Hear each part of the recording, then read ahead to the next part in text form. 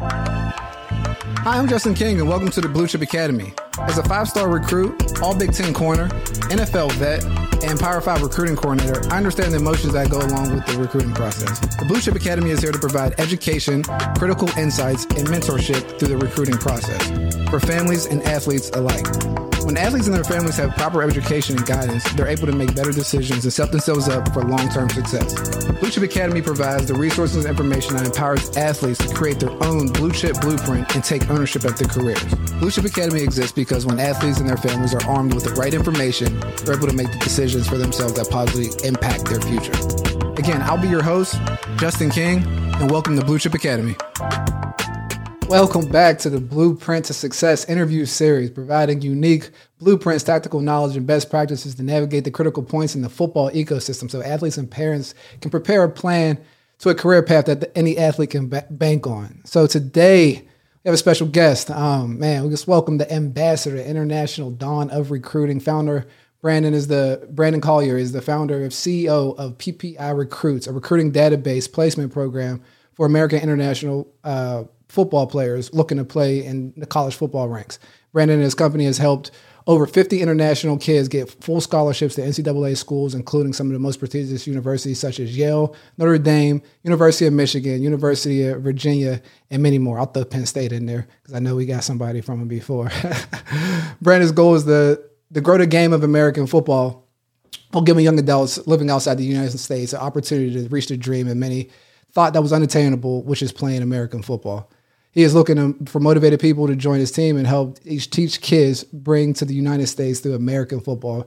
Brandon's trailblazing entrepreneur in the football recruiting industry. He was also the second junior in the history of UMass football program to be named captain and two-time All-CAA selection at defensive line. Let's welcome the ambassador, Brandon Collier. Welcome, bro. Man, thanks for having me, man. Like I said, I'm a big fan of yours as well, man. So, thanks for reaching out, man, to get me on the call, man. I was hoping that you would do it one day because, you spread the same kind of vision that I'm spreading. So, man, I'm grateful to be here. Oh, man, thanks for having. And where part of the world you in right now? I'm based out of, I would say Frankfurt, Germany. So I'm in a city called Wiesbaden. As I said, it's an American military community here, so many people know it from that. But it's about 30 minutes outside of Frankfurt. So I've been living here since 2013. So I've been living here almost 10 years now, man. Time went so fast. So wow, man. So literally globalizing the game of football, pushing it forward. International players on a grassroots level. You see it here in the United States, and he's doing it, in Europe kind of on his own. So when we talk about the football industry, you've seen it obviously from an international standpoint coming up from Cleveland, Ohio, going to UMass and different things like that. What's one piece of advice that you would give to someone that's like wanting to get into the football industry or business that they can bank on? Yeah, I would say, man, believing in yourself, also being for the right reasons. You know what I mean? It can't come into something with kids. It can't be about money. You gotta come with the right heart in it to help these young men. And of course, man, with anything that you do well, man, God gonna reward you in a lot of different ways. But I would just say, man, have your heart for the kids, most importantly. Most definitely. Have your heart in the right spot because, there's a lot of variables in the game of football. It's a team sport. You got to rely on people. It's violent, 100% injury rate, and a lot of, whether from a player coming in from top, there's a lot of different things. So sorry, if we talking about from the kids recruiting or that's just general. We're talking about if anybody. We're like just one piece of advice. If for a kid that's like, hey, I think football is what I want to do forever, right? You're an entrepreneur in football. You also play football, so it can be a kid that's something that they can bank on. Be like, all right, I can do this. Yeah, because I would go on them same lines, man. Like if you helping kids or if you're a kid that's trying to play, make sure your heart is in it. Heart is in the right place. Because you can't. You know what I mean? We playing in a rough sport, and so it's not a thing for fun no more. You got to have your heart. It's got to be your life. So, you know what I mean? With anything business or just trying to grow in it, man, make sure it comes one of your top priorities. I agree 100%. Like just to, shape up what you said, just like having your heart in the right place as a player, as an executive, as an entrepreneur, having your heart in the right place, because one thing that anybody can pick up in this game is like, it's one of the few things that you can see how someone's operating Right. behind the face mask, the physical game. So like, if your heart's not in the right place, people are it's going to sift out and it's not going to last long in the end of the day. So that's something to be true of, like as a player, as a coach, as all that good stuff, man. Definitely. So, man, coming up from the inner city of Cleveland, football-rich area, let's talk about your recruiting process. How was it for you? Yeah, man. Like I said, the recruiting process, I'm sure it's a lot different than it was for you, man. You know what I mean? You being one of the best players to ever play high school football. You know what I mean? I was an undersized defensive lineman. I was probably 6 foot, 215 pounds. I was really good, but you know what I mean? People weren't recruiting guys that was 6 foot at that time playing a defensive tackle. And I went to a small school in the inner city of Cleveland, on the west side of Cleveland, called Lincoln West High School, which I don't think a college coach ever came to, man, because I mean it's a very rough environment, but also nobody really went there for sports. I mean, we played in the same conference like Ted Ginn and them, so definitely. But I ended up transferring to a suburban school my last year, and yeah, I didn't play football until my junior year of high school just because academics reasons why. And I mean, like I said, I didn't take sports that serious at the time. But I ended up going into a suburban high school my senior year, and of course, I was pretty good just naturally because I played when I was 9, 10 years old, and I was one of the best players at that age. Right. So it naturally came to me when I was a senior. But of course, that was my only year playing high school football. So colleges wasn't coming in there. So I ended up going to a prep school in Hudson, Ohio, called Western Reserve Academy. It's a postgraduate school. Oh, okay. And again, that's another school where not a lot of coaches came to, because I think we had one scholarship player over probably in a 10-year span. So I kind of had to do a lot of recruitment on my own, where I was waking up at 6 in the morning not to make myself sound old, but I was making VHS tapes, and you had to sit there, wait, and to double them, you had to have one running for 20 minutes and put it in, and kind of next one. So I just was sending them tapes out to hundreds and hundreds of schools, and finally it kind of broke through where UMass came through. Wow. So like so you started playing as a junior. What made you want to go to post grad and continue that dream of playing football? Is that like, because to start playing as a junior, most people that go play football in college, it's like a plan coming up, and I think it is one of the few sports that you can start late, right? Because it's right. You can have a skill set. I mean, you can have some traits and then develop a skill set if you have some traits. Fortunately, like I said, man, I'm from the inner city of Cleveland, where we grew up playing any sport you could do to get out of trouble. We boxing, bowling, really golf, anything that you could do that the rec centers had, we did just to stay out of trouble. So I was naturally athletic just off doing so many different sports and things like that. But I would say the reason I ended up going to college is because I personally believed I was one of the best, and even though I never even played like that, I just believed in myself, and I knew eventually I could play. Because I was seeing guys that's going to college, and like, man, I'm more explosive than these guys and stuff like that. If I got the coaching and stuff like that, who knows what would have happened? So end up basically call it betting on yourself. So I'm like, man, let me go to this post-grad school and see what I can do. And I end up getting about 4 or 5 scholarships out of that. Okay, wow. So like, when you're sending out tapes, when did you think like, okay, this is serious, like I got a chance to go to college? To be honest with you, like I said, it was one of them things where I went to a camp my senior year, like I said, and I thought I did pretty well and stuff like that. But again, they didn't know who I was, so no coaches was recruiting me. But when I went to the post-grad year, we played against a prep school in New Jersey called a Hun School. They had Myron Rowe. I don't know if you remember him. Okay, yeah. They had Myron Rowe, and they had they had about 10 Division I kids. They had a kid that went to Miami when Miami was pretty good, like in the early 2000s. And after that game, man, he's like, man, who's recruiting you? I'm like, nobody. And he's like, man, he was shocked because I dominated them, and this is the head coach of the other team. A lot of them. This is the head coach of the Hun School.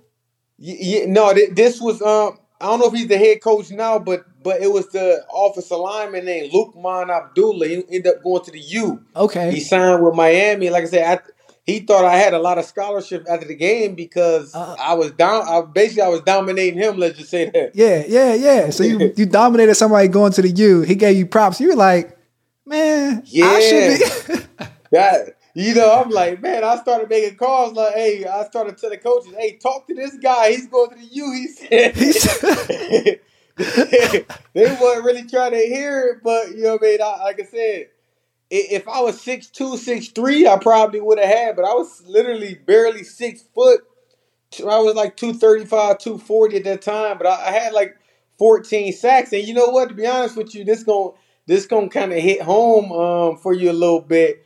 Another reason I knew I was a college player because a guy that was prepping that year was a guy, Daryl Clark. I played again. I don't know. I'm sure you know him out of Penn State. So, man, I literally, if you ask him about this hit that I had on him, and I had 5 sacks on him in that game, and I came free around the corner, like had like a 30-yard run to him and smacked him. Like I'm talking about, it was like you can hear this out of everywhere. And like I said, I'm sure he remembered that hit. And right. Again, after that game, man, I'm like, man, this guy going to Penn State. Although, of course, he's not blocking me, but I mean, I knew I could play at that level. That's interesting, man. Just understanding that, like, you kind of take in your environment. It's like, man, this guy's good. Like, he's going to Miami. He's going to Penn State. Man, I need to be taking advantage of the football thing and using it as a catalyst to, better my life.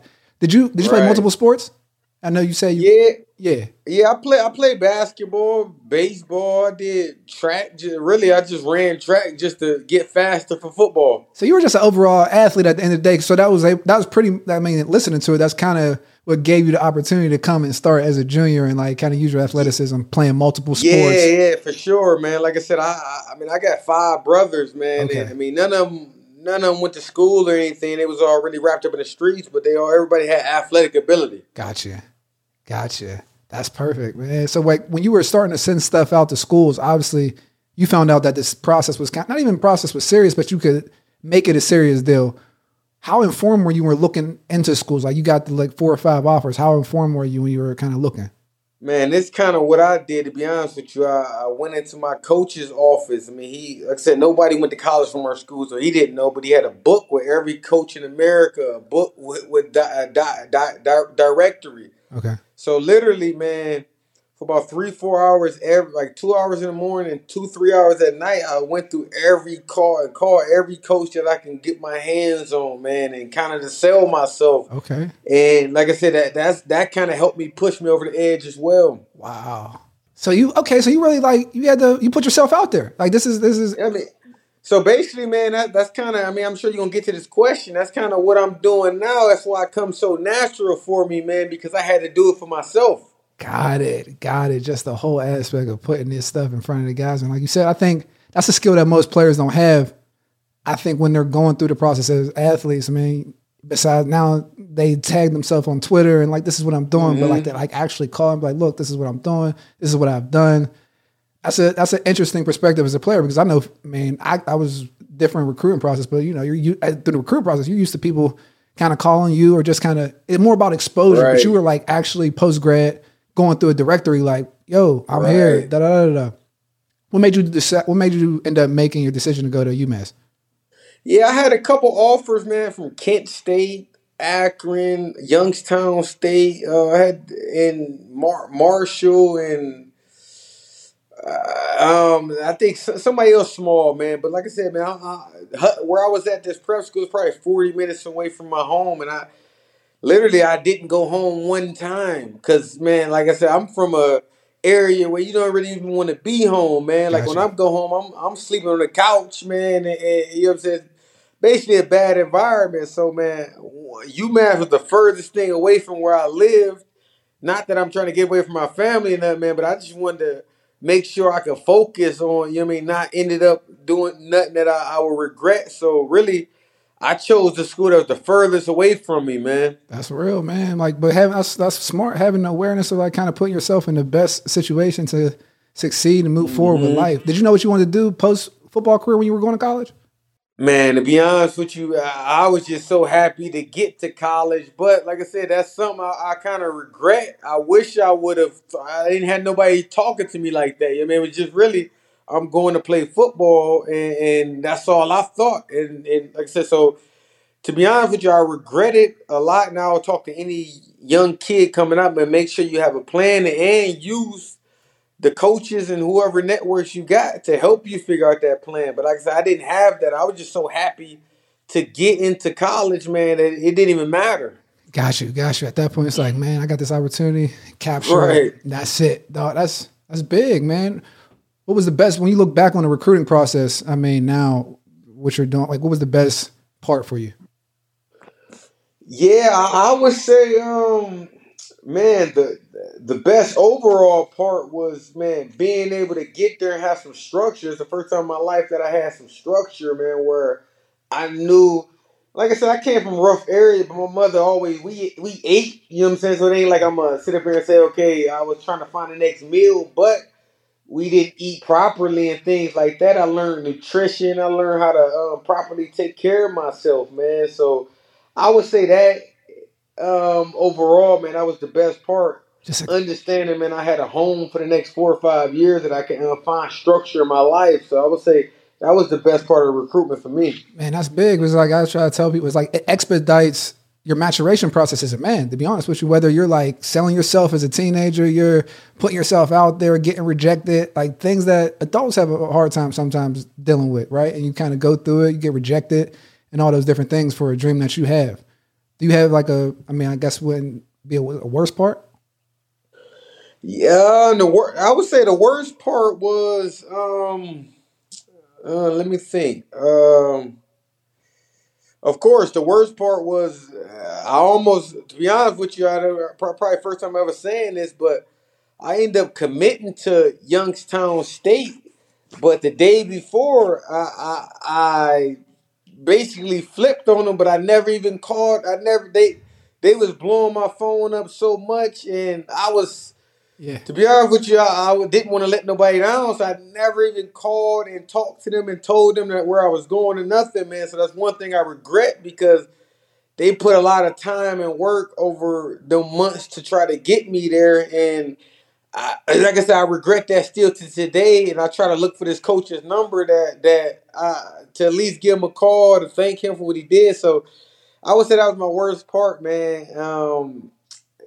I would say flipping on this school and not even informing them, man. And like I said, I feel bad today about it. That's big. That's why it's like putting in positions, right? Where it's like, that's a hard thing to do. I mean, it was hard when I had to call coaches, be like, look, I'm not coming. And so that's like a real thing that like you have to look at and be like, all right. So the worst part is a little bit of the expediting of that maturation process and kind of being held to the fire. And like, that's big. Because like guys, you see it nowadays where guys go through the recruiting process and whatever kind of they go through or whatever stench that they leave with coaches kind of sticks with them when they go through, whether it's in a transfer portal or where guys talking to each other and things of that nature. So being on point and being like mature through the recruiting process, I understand you have a plan and it's a business, man.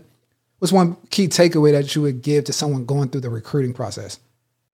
Yeah, nowadays, like I said, recruiting is a lot different than when we was coming out of high school, man. So I would say, you know what I mean, when I was back in the day, I would have probably said, man, be able to trust the coach and build a relationship, but it's so much different now. So I'm gonna answer where the recruiting at now. So I would say, man, never fall in love with a coach, first of all, man. Fall in love with that environment, fall in love with what you see the culture is of maybe that head coach, but instead of don't fall in love with a position coach because that can always change, man. We had a lot of kids that did that over the years and they coach left and they kind of regretted even going to that school, man. So make sure you picking the school for the culture that the head coach have laid. And also the culture of the surrounding of that school is going to be important. I think that's a strong and excellent answer, man. Understanding that it's not about, it is football, but you're going and you're incubating yourself. And like you said, a whole ecosystem, a whole culture that kind of is driven from the head coach and different things like that. So that's a very critical point, man. Appreciate that. So let's jump to your time at UMass. So coming from the inner city Cleveland, you go to the prep school. How was your transition to UMass?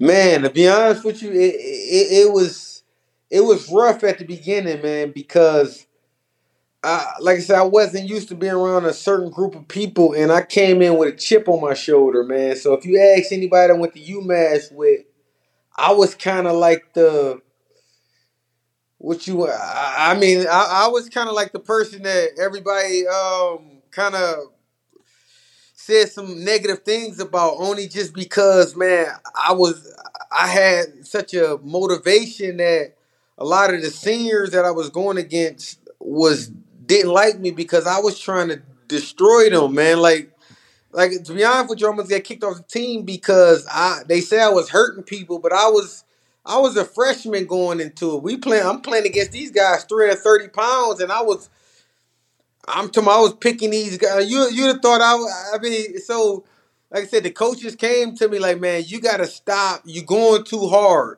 Man. And these are seniors I'm going against. So I'm thinking that, damn, I'm 19 years old. These guys 22, 23. You shouldn't be telling me to stop and stuff like that. They need to be trying to block me. And this is during like summer camp. And like I said, so I almost got kicked off the team for going too hard. As crazy as that sounds. Wow, that's crazy, man. It reminds me of a funny story at Penn State when we got there as freshmen. Sean Lee, he was in my freshman class.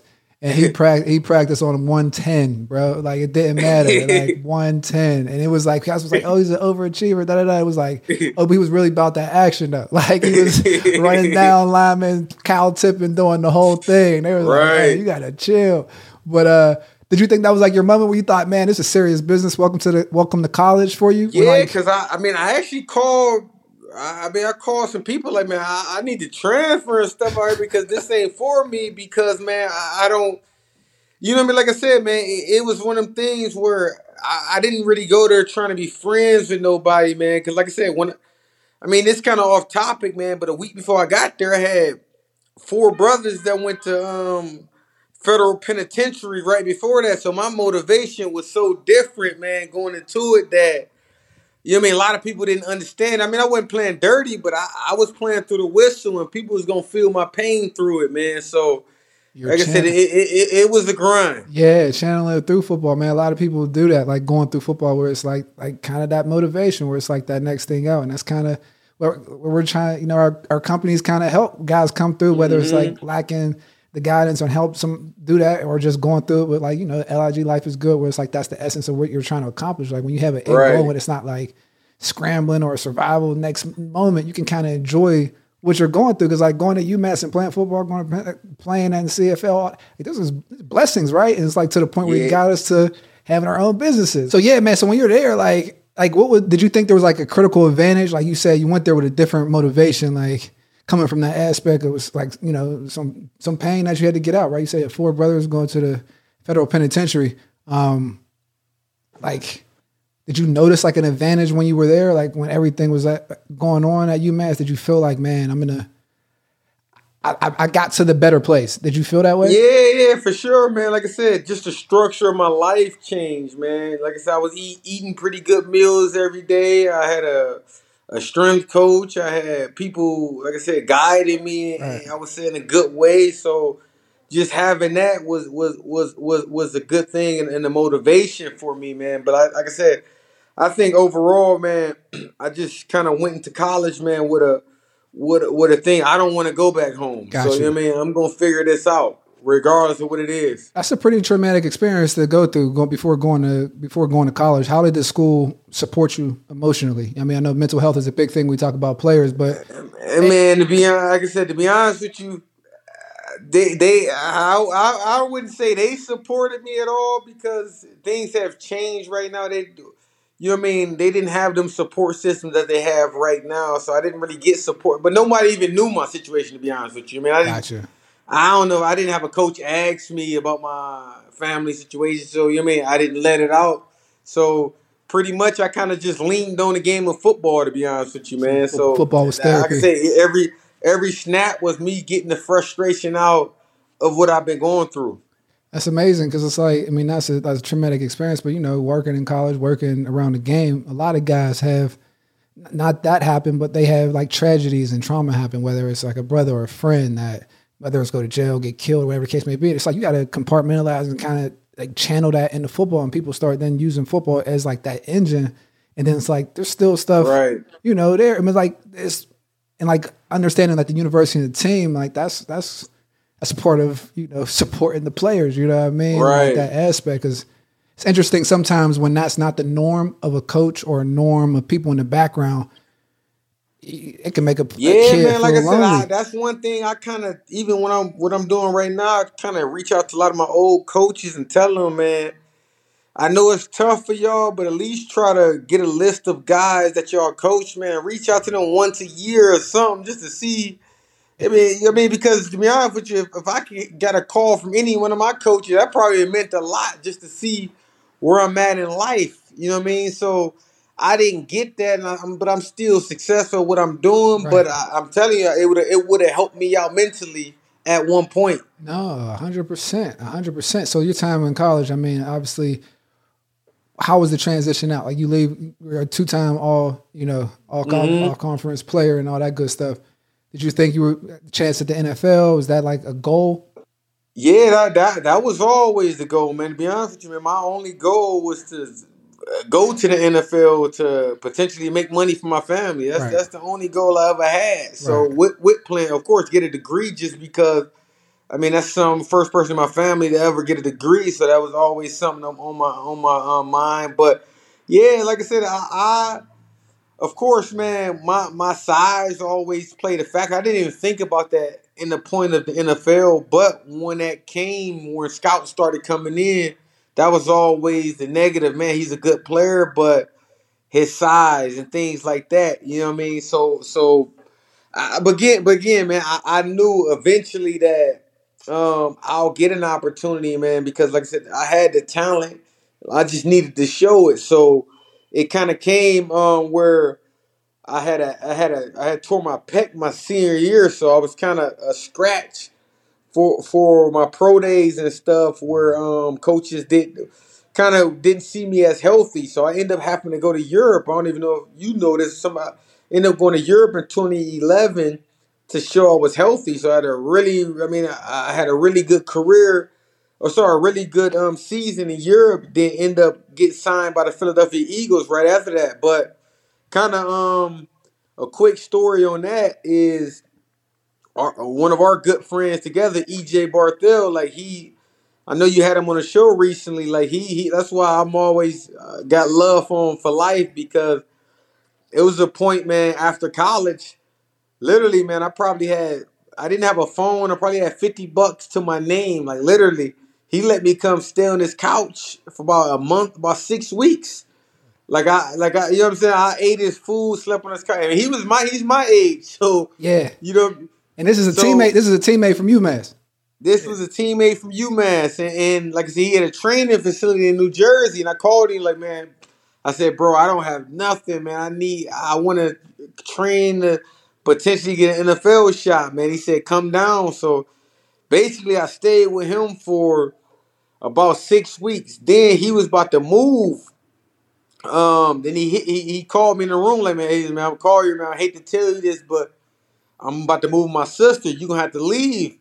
Like all my air sunk out of me. Like, man, I'm like, I don't know where I'm going, bro. Like I didn't tell him this personally, but Right. I'm like, man, I don't know where I'm going. Then literally, man, I went into the room that I was staying at his place, man, and got on my knees in tears, crying, like, man, I literally, I don't know where I was basically homeless with no money.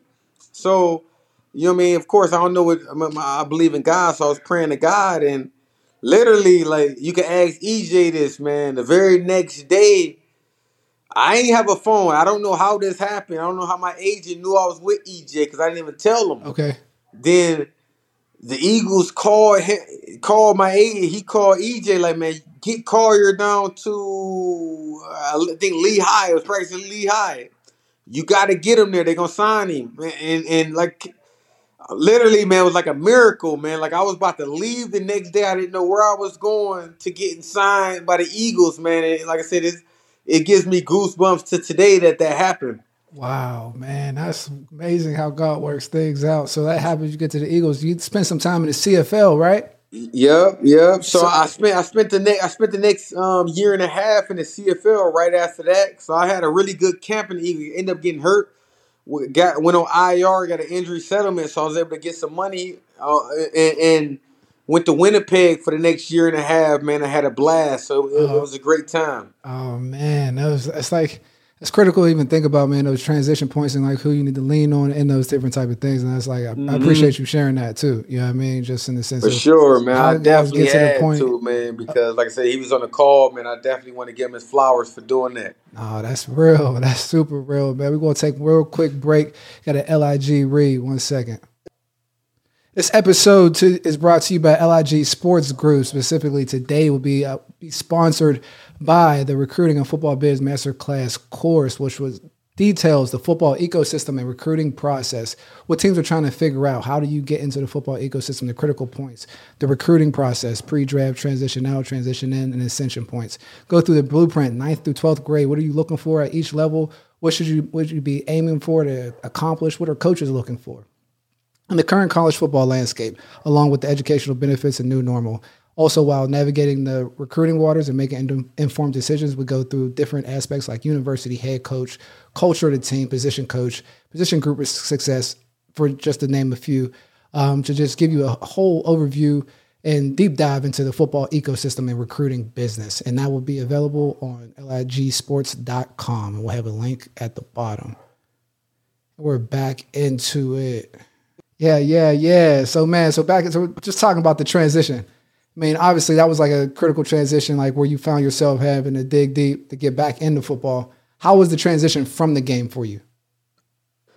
Yeah, when I stopped playing, you mean? Yes, when you stopped playing. Okay, yeah. So so after Canada, I think 2014, end up getting released in Winnipeg. I knew I could still play and do something, so I end up coming to Germany in 2013 or 2014. One of them years, and I ended up playing a few years out here before getting hurt in 2016. So I mean, I would say the transition from me playing went really smooth, because as I was even before I got hurt, my mind was like, man, I see a vision out here where I can help some young kids. So, like I said, the transition was really smooth on me doing this. Okay. So that's where you first thought. So, like, the first transition job was what? Yeah, my first transition job, to be honest with you, was starting my own business. So like I said, at first it wasn't a business, so I kind of take that back. It was just something I did for passion, fun, helping guys and things like that. So that's kind of what I started doing, like hosting camps and things like that around Europe. So, okay, how did you get to Europe? Okay, like I said, 2011, when I first came, you went. I knew a friend that was playing in Europe, and he showed me a league, so I played in Austria 2011. Okay. Then me and my man Tony Hunt, that's when we played together. Okay, another Pitt State cat. Yeah, tough. Yeah, so after that, I came back to the States.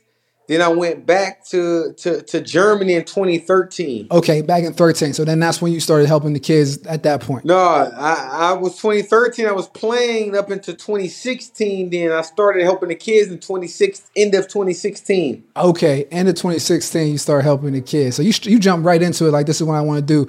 Did you see a gap out there or something? Like, you just saw like. Yeah, man, I did, cause like I said, even when me and Tony played together in 2011, like, guys was asking us, can we help them? And it was some young guys, it was 18 that was playing in the same team as us, and they was pretty good players. Oh, really? So we was 25, 26 at the time, and I'm like, man, imagine these kids they can play in college. So I knew since 2011 what I wanted to do in the after time, but it just kind of worked out and timed up perfectly. Oh, man. I didn't even realize, like, that was kind of how the whole thing came about. So people were already interested in football. And, like, so you got 18-year-olds playing with you guys as grown men over there. Okay. Man, so, like, once that happens, you start training those guys. Like, you start your company. What does PPI stand for? Yeah, it stands for Premier Prospects International. So we just kind of short for PPI, and we kind of PPI Recruits is the slogan we kind of use. But yeah, it just kind of came out while me and a friend sitting, thinking of names, some catchy stuff. So PPI been real catchy for people, so it's been really good. Yeah, for sure. So like when you first, like you said, you started the business. So like, was it really just like the idea that came from literally just guys asking you around Europe, like, yo, I want to get into football. And you just felt like, man, there's a gap. Like they can play, man. We can just help them, kind of import, export type business. Yeah, man. Like I said, it just happened so natural. Like I said, just speaking back when we first started this conversation about my recruiting, like Right. how I knew that, okay, man, like it's a lot of sleepers around the world, not only in America, but these international kids, they just need a voice for them, man. And I knew that I can be, I mean, I had enough connections and stuff like that. And people trust my words. So I thought, man, I can make it happen for a lot of people. And that's kind of how it came. Oh man, that's crazy. So you get the thing going and you're like, or you just want to start calling? Because like I could tell the story about when I first saw you guys, you came to Penn State and you were walking around with like a Monstar team. There's all these European cats. It was like, EJ was telling me, and I was like, man, that's a cool model because you're like, you're sourcing, you're pretty much globalizing the recruiting game, right? Because before you, the recruiting game was stateside, period. Like there wasn't like a really look on an international prospect unless that international prospect was adopted or somebody brought them in from a program or from high school or anything like that. But you were bringing guys over, man, and they were giving us highlight tapes where guys were walking like 6'7", 280-pound guys, 17, walking on tight ropes. And there's just like a level, even in football, when you start looking at that, I was wondering like where the gap was because there's just not that many people that size or athletic that can, do those different type of things. So what was that? Was that your first trip? Like, is that how you got it going? That was kind of with the first trip. So kind of just to say, I mean, I was making calls. So, we always think that, okay, man, we can call our former coaches or former teammates and they'll take a chance on our word, but it don't work like that. So, I was calling all these coaches that I thought trust me and stuff like that, but I'm sure they're getting these calls from everybody. Like, say, okay, take my guy. Right. So I say, man, okay, you know what? I'm about to pack up, take these guys to America and showcase them. So I made sure the first group of guys, they going to at least pass the look test. You know what I mean? So that's kind of like what I would say EJ kind of helped me on that as well, man. Like, make sure these guys look the part, like undersell, over deliver. So I was telling coaches, man, my guy's 6'5", he'll show up 6'6", 6'7", and they're like, oh, you know what I mean? So that kind of grew my reputation, man. And like I said, man, I brought 13 guys that first tour, and I think 8 or 9 of them got Division I scholarships. Wow. So when you sourced those first group of players, was it just like word of mouth, like, yo, we're going to the United States, or was it just the people that actually reached out to you about having interest in football? I would say it was a little bit of both, where people knew that what I was doing, because before I came to the States, I helped another kid end up going to Towson, where, I was just blowing through Facebook and social media, like, man, and showing what I'm doing, and it started getting traction. But so I would say really I went country to country and started hand picking kids, to be honest with you. That's probably kind of how I did. I had some camps. And I'm like, man, I need to find the best kids for when I come. They know we serious. So that's kind of how I did it. Right. So you were pretty much talent sourcing throughout Europe. Right. Oh man, that's awesome. I just think that's like really creative because as now we see where the game is going. College football is pretty much semi-pro. We got free agency with the transfer portal. You got NIL and all those different things. And now you're kind of bringing in a whole nother group of people from across the pond. We were just talking about measurables, standards, and different things of that nature. How receptive have coaches been dealing with international players with all the changes in college football? Yeah, I would say at the beginning, like when I first started, man, it wasn't easy. But now, to be honest, for context, what year did you start like coming to the States? 2017 was my first year on what we call the Dream Chasers tour, when we bring the kids to America. So that was my first year, 2017. And to be honest with you, man, it seemed easy from the outside with people because a lot of scholarship came in, but it took a lot of calls and stuff like that. And to be honest with you, as I kind of spoke about beginning, man, and it's kind of advice to anybody, the kids, or even anybody that's in the coaching profession, man. Don't rely on your network that much, because the people that you think that's gonna sell out for you and say, "Oh, I played for him, I played with him, he's gonna trust me." Them wasn't the guys that opened the door for me, man. it was the guys that didn't know me, to be honest with you, the ones that opened this door for me, man. And it's crazy that sound, but that's how life is. That's how it is in this game. So coaches are kind of going through that whole process and they're like being open. And like you said, it's a gym. Like if you have a valuable product, it's like you got to put it in front of the right people who see the value in the product. Like, and that could be a stomach, like a barrier of entry, right? Thinking that it's going to be your closest person and kind of let you in the door, but you kept pushing. What country is the next hotbed for coaches looking to go international? Oh man, I would say Australia, man. Like I had one camp in Australia, and I had 5 kids there got Division I scholarships from that one camp, man. And man, then like I said, I just had a kid from Senegal that no one ever seen. He played basketball and rugby. Now he got an offer from Oregon. Like, you know what I mean? I just sent him his basketball and rugby stuff to Oregon, and they offered the kid. So. Oh snap! That's crazy. So you said Africa and Australia, pretty much? Yeah, I would say Africa. I mean, like I said, West Africa, even Senegal, Nigeria. I mean, like I said, we about to run some camps out there, and man, Australia is a hotbed that's been really slept on, and it's some big time kids there. What makes Australia like a hotbed? Man, you know it's a lot of Polynesian descents there, man, and like outside of the native Polynesian countries like the Samoa and stuff, that's the biggest population, and them guys play rugby and this Australian football, which kind of translates to what they call American football, or we call football. It's an easier transition for them, and like I said, and the amount of people there that's playing is a high number. Man, that's interesting because you started off, you talked about the big guys, right? But now I'm starting to see you getting like more skill guys, and like just the culture of skill football in the United States is completely different than the guys of the skill in Europe, right? Because like they're playing soccer out there, they may play rugby, they may play other things. How is that football skill culture being developed in Europe? Yeah, I mean, man, we all come from similar genetics. Let's just say you go to London.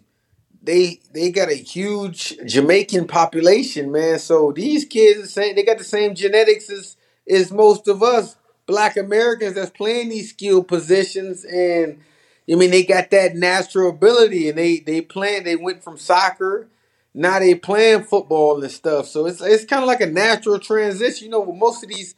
Most of the positions, man, if you got the footwork and the coordination, man, you can develop something. That's kind of what's happening right now. So you're just taking like the transferable skills from the players, like, and I always think that's interesting because even when you talk about like one-on-one culture, right, like playing receiver, playing DB, I mean, football is a different culture than soccer, right? Like, so even when you're talking about like the football temperament and different things like that, how are you guys developing that in Europe or just in different countries? Man, they got social media, they got YouTube. They see these openings, they want to be that. You know what I mean? Just like they see rappers, you know what I'm saying? They know our culture. It's just kind of like when people like kind of Nipsey Hussle kind of said it, man. Somebody from Idaho know more about my culture than me just watching this stuff. So it's kind of like these guys, they know just as much informative stuff as we do, and they ain't never even been there. So you're not really filling in too much cultural gaps per se. Is there any cultural gaps with football though? Like, are you having them understanding the game and the business of football? Like, how are you connecting those dots for them? I mean, of course. I mean, you can never duplicate the same we do in America. How much we love football, you know what I mean? Like how much, but they got a similar passion. I mean, they passion might not be let me get out the hood like most inner city kids. They passion is, man, let me show a European guy can come take this American kid scholarship. So they got a whole different drive than us. But like I said, overall, man, with all the social media and the YouTube, these guys developing that. Of course, it's a little different. I'm not going to sit up here and say it's the same exact, but it ain't too far off. I got you. Okay, I got you. So let's compare a little bit from the people that are like kind of coming up in the culture versus them watching. Where would you say like the main difference that you're finding between international prospects and stateside prospects? I would say the main difference is the level of competition day in and day out. You know what I mean? Where, okay, when these kids, the best players on their team, and they the best players by far, but you got some American kids that they facing other good competition locally and stuff like that. That's getting them more college ready and stuff like that, man. But again, I'm only dealing with the guys that's over here, the 4 or 5 star type of recruits. I'm not just dealing with every kid. Yeah, I want to eventually grow the game where these guys are doing that. But man, I'm starting with the top level kids, and these kids can compete at, like, for example, I had a tight end from Sweden went to the opening final last year versus the best kids in America. And I mean, he stood out. He showed himself. I had a defensive tackle from Sweden that went to the All American Combine in San Antonio. He was the MVP of the Combine. So I mean, the top level kids can go compete at any level in America. Wow. And so, like, from the skill set, is that something that you guys are developing over there? Or are they just kind of watching practice videos and kind of? No, we developed it. We developing it. I mean, some of these guys go to some academies, to be honest with you. Football academies. Some of these academies are getting more development than the American schools, man. Most American high school is not developing like that. I mean, you got your very few that are. Don't get me wrong, but most of these these kids take it at a different level. They study it at a different level, man. And the coaches, not that they better coaches in terms of actual football stuff, but they in a development standpoint of your body, they more advanced than most American coaches. Wow. It's surprising, man. Like for example, like every kid I mean, I make sure. So I got something. I have an academy set up out here where I have coaches. I done had plenty of NFL coaches, college coaches talk to my guys, and they give them knowledge. They give them stuff to take with them, so they speak the same terminology when they come to America and stuff like that. So, to be honest with you, when these guys come to America and the coach put them on the board, they be like, "Damn, you know more than the average kid here." Right, because they're already coming in. Like, they know that they're kind of behind. It's like, all right, I'm ready to learn, and it's like, all right, this is where it is, being malleable and taking in the game. That's interesting. I mean, we see it sometimes in basketball, right? When they talk about the game in Europe, basketball is like more team oriented and just more fundamentally based. And they come here, it's like, oh, I can figure this out. And you said they're not relying just off athletic ability. They need the shortcuts. They need to get the advantages. Wow, that's crazy. That's great to point out. So guys over here, remember, stateside is one thing, but over in Europe, they still getting right on the fundamentals, and that just opens up the talent pool. So you got to continue to sharpen, man. Continue to sharpen. So we see the NFL make a concentrated effort to like globalize the game of football. They do games in Europe. They're moving Mexico City, all that good different stuff. How do you see PPI capitalizing on the major opportunity? Yeah, I mean, to be honest with you, not to toot our own horn, we kind of opened up a door for that. I mean, the NFL is the NFL. Their brand gonna speak for itself anyway. But we kind of, I would say, when people that's working with the NFL internationally, looking down. All these kids going to college, it's got to be something over there. So, you know what I mean? The market have even grown since we did it with PPI, man. So, I mean, overall, again, we might not get we're not going to get all the credit that we deserve in terms of this, but long as more kids continue to play the game out here, we're going to benefit from it anyway with that, man. At the end of the day, man, it's about letting these kids reach their potential more than anything, and whether we getting directly our flowers from it or not, I'm happy that the game is growing worldwide from it. Man, that's crazy. You're literally the breeding ground for elite international talent, though. So it's like, that's why it's like you see it, they're coming over there to have games, do stuff, and kind of build it up, jump in that ecosystem. Like, man, this is the guy that's developing all the guys before they get to college and all that good stuff. So for aspiring entrepreneurs, man, you will see a lot of NFL kids. I mean, to be honest with you, man, and it's crazy to say this, it's easier right now for guys to get an NFL shot and a CFL shot to get a Division I scholarship. Like, it's because the NFL want to put the marketing so much to international guys that they got a pathway program that it's 2 kids that I couldn't even get in college that's about to be on NFL practice squads right now, 21 years old, and they couldn't even get in college. Wow, that's very interesting. You say it's easier to get to the NFL or CFL than it is to get to college. It College crazy as that scholarships at this time. sounds. It is. The craziest that sounds, it is. Wow, I mean, that's something to be thought. That's something to think about. So, guys, again, keep sharpening because like it ain't get filtered out at the end of the day. So, for players aspiring to be entrepreneurs and looking to trailblaze their own thing in the football industry, what advice would you give them? You gave a little bit earlier, but I would say, man, just stick to yourself, man, and never compromise your morals, man, your beliefs and stuff like that. A lot of us try to be someone else to try to get in these doors, and I would say the one reason I've been very successful at doing what I'm doing because I've been very authentic, man, and I haven't had to switch myself to become something. So I would say, man, if I give any advice to anybody coming up, man, be yourself. Don't think that you need to change your voice. You need to do this, to do that, to get inside these buildings, man. If you meant to get in them doors, you're going to get through them doors, man. Man, that's real. Be authentic to yourself. And you said it a little bit earlier too, man, where it's just don't rely on just like even your closest network, right? But like continue to push beyond that because the door might open from the least expected person, right? And yeah, man. If I can add something to that, what you saying, man, because I want this to get out, man. It's something I even tell. Like when I first started this, you probably seen this as well when you see me at Penn State, man. You see my frustration that people that I felt should be helping me and that I known for the closest time, they wasn't there in them ways. Not that they was right or not that they was wrong, but I put my heart in it trying to say, man, these is family, friends. They should be there helping me. But at the end of the day, they don't look at it how we look at it. So we gotta stop looking at it like that, man. It's gonna be sometimes it's gonna be that stranger that opened the door before your best friend, before your former coach, like that. So don't just smile and accept it. It's a business. And cats is operating like it. Because they feel like, man, just because you my friend, you my former player, people gonna think I'm just letting you in the door that way. So let me not do that. But you know what I'm saying? It'll be some disappointment if that's on your mind. So, man, at the end of the day, man, I would say don't rely on that network that you think gonna be there. Try to create new networks by just being genuine.